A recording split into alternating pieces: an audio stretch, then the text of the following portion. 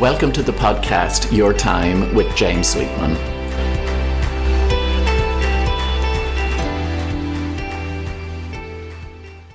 Hello and welcome to this week's podcast.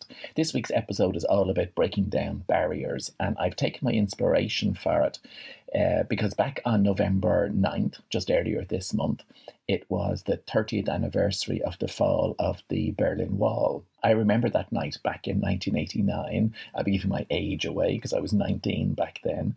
And I think for perhaps people of my generation, or those old enough to remember, the fall of the Berlin Wall was maybe the equivalent of Kennedy being assassinated back in 1963. It's sort of, you remembered where you were. Maybe the Twin Towers attack on September 11th was something similar.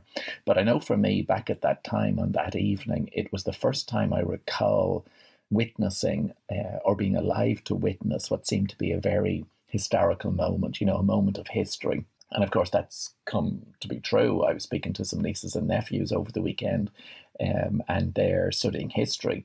And of course, the fall of the Berlin Wall is part of what they're now studying. And it made me feel very old. It's interesting too, of course, that the Berlin Wall stood for 28 years. So with this 30th anniversary, it's been demolished for a longer time period than it actually existed. The Berlin Wall, of course, symbolised the Iron Curtain and that era of the Cold War that I grew up in. People maybe credit Ronald Reagan and Mikhail Gorbachev for their roles in bringing about an end to this era. But of course, with the benefit of hindsight and research, there are perhaps many more causes at play. Maybe the wall came down simply because a closed, secretive, restrictive political system just runs contrary to human nature. So in my episode this week, from a personal and business perspective, I think with some reflection, there are lessons to be learned from the fall of the Berlin Wall, some parallels that we can draw. And these are perhaps as equally relevant now as they were 30 years ago.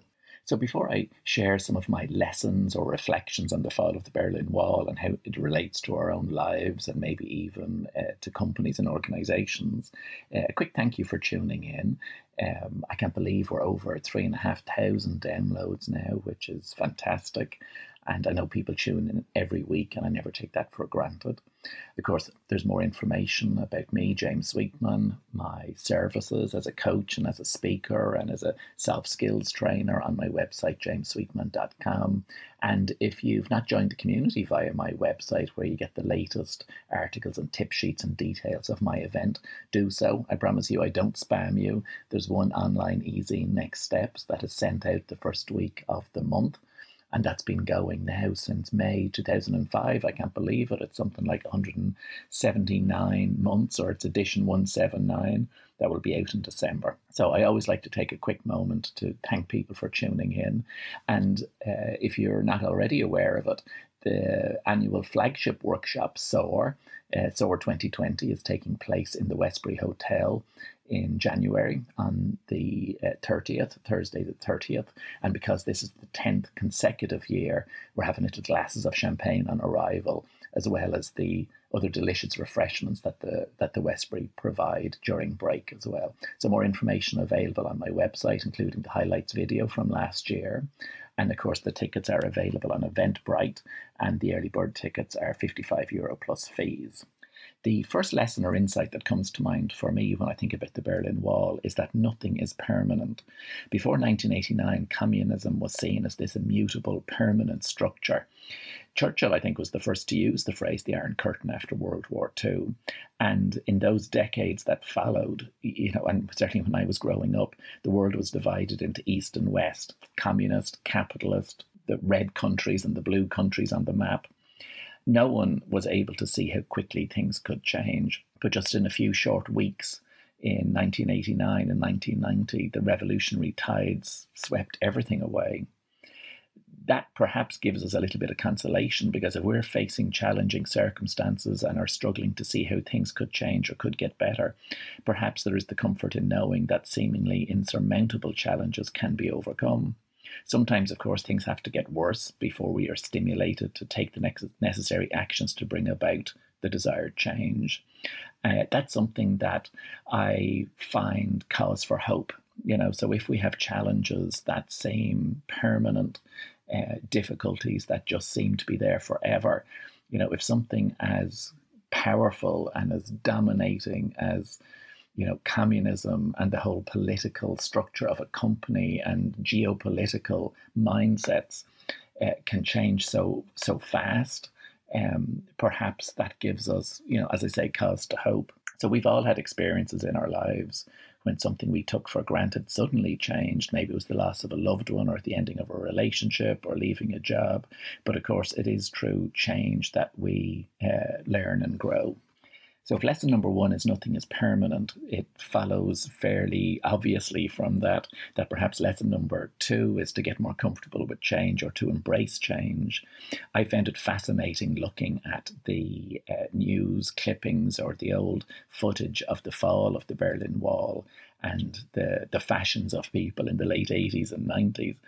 But those individuals who ended the Cold War, those who climbed up on the Berlin Wall, those who marched in the streets of the capitals of Eastern Europe, those who held hands in the Baltic states, they were just normal people. They didn't possess weaponry or political status, but they perhaps did have a collective power and a legitimacy that couldn't be resisted by military force. So that gets us to think about the whole topic of change and how ordinary people create change.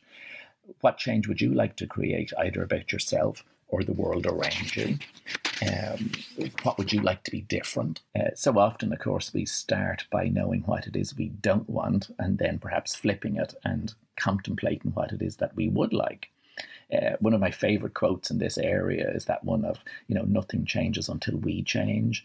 Or there's an adaptation of that by Marianne Williamson where she says the change we seek is always a change within ourselves. So our circumstances, our finances, our relationships, they don't change until we change our attitude or our thinking about them. Of course, in the last 10 years, since the 20th anniversary of the fall of the Berlin Wall, organizations have been dealing with an ever increasing volume of change, whether that was in response to the circumstances triggered by the global financial crisis, or by ongoing and ever faster advances in technology.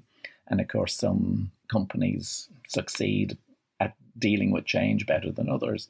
Then, of course, you've change at an individual level, and some of us are perhaps just a little bit more adept at managing change. Of course, the reality is that change is a constant. We can try to resist it, but we can never prevent it. And there's little point in living in the past. The good old days are gone if they were ever good in the first place. That's why I always raise an eyebrow with that American slogan of Make America Great Again, because it plays on maybe naive nostalgia. And of course, the obvious question is, well, when was it great? In the 1950s, in the 1860s? Resistance to the present and resistance to what is, of course, current reality, that just creates stress. Forging an attitude around the concept of how we can shape our future together is not only healthier, but perhaps just ultimately wiser. The third theme that came to mind when I was reflecting on the fall of the Berlin Wall was breaking down our own barriers. Many of us, myself included, have built up walls in the past at a personal level.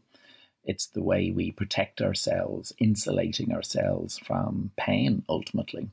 And of course, growing up, we all experience pain, maybe the pain of a broken relationship, a bereavement, losing a job, going broke. But when we experience pain, maybe with a level of awareness, we can realize that we do have a choice. We can learn from it, it can open us up, or we can close down as a result. A useful question to reflect on this week is, where have I closed down? From a personal development perspective, we cannot grow fully as a person until we heal those old wounds and hurts that we've collected along the way. As the saying goes, when the child is healed, the adult appears. Of course, taking down barriers, whatever barriers they are, can be scary because we're stepping into the unknown. However, it's only when our barriers are down that we can fully experience love and a sense of fulfillment. And of course, equally, it's only when our barriers are down or we identify them that we can look at those gems and the tenderness and the compassion that we were protecting in the first place. Brené Brown, the American speaker and researcher and academic and author, who I really admire, and of course there's lots of resources about her online, including her famous TED Talks. She has the great phrase that when we own our own stories, we get to write the ending. But the opposite of that is that our stories will own us. When the Berlin Wall came down, it brought an end to the East-West divide, and this made it possible for people to think of a global view of the future. When our walls come down, our own defence barriers, it's easier for us then perhaps to shape a compelling future because we're no longer shackled to the past. The fourth and last insight that came to me when I was reflecting on the fall of the Berlin Wall was perhaps how many companies are still managed like communist states today, and are managers seen as pillars of the status quo or as reformers. If you think of communism as an ethos, there's still only a few pockets of it in the world. North Korea, Cuba, we might think of. China, perhaps in name only. Nowadays, the challenge, of course, is that the pendulum of history seems to be swinging back towards fascism and extreme right-wing views. But I want you to think about some of these characteristics of the old communist states and their parallel with organizations. So how many of these characteristics sound familiar to you? Information is shared on a need-to-know basis. People live or work under an atmosphere of fear, ultimately. You're punished for stepping out of line. You feel like a replaceable cog in a wheel. The only feedback you get is when you do something wrong. There's a culture of secrecy that is pervasive. Gossip and speculation fill the vacuum created by a lack of open communication. There are no constructive conversations about what's not working because problems are rarely voiced. Power is centrally located, just like in old politburos. You can never bring bad news to the boss because there's a tendency to shoot the messenger. Lip service might be paid to issues like striving to embrace change or wanting staff to be proactive with ideas, but volunteer ideas or question existing practices or challenge the status quo, and it could be the equivalent of committing corporate suicide. You'd be sent to a gulag. Now, some of those bullets are a little bit extreme, but they are still very prevalent in organizations, but less and less so, I have to say, as someone who's been working with organizations in a coaching or a consultancy practice for the last 15 odd years.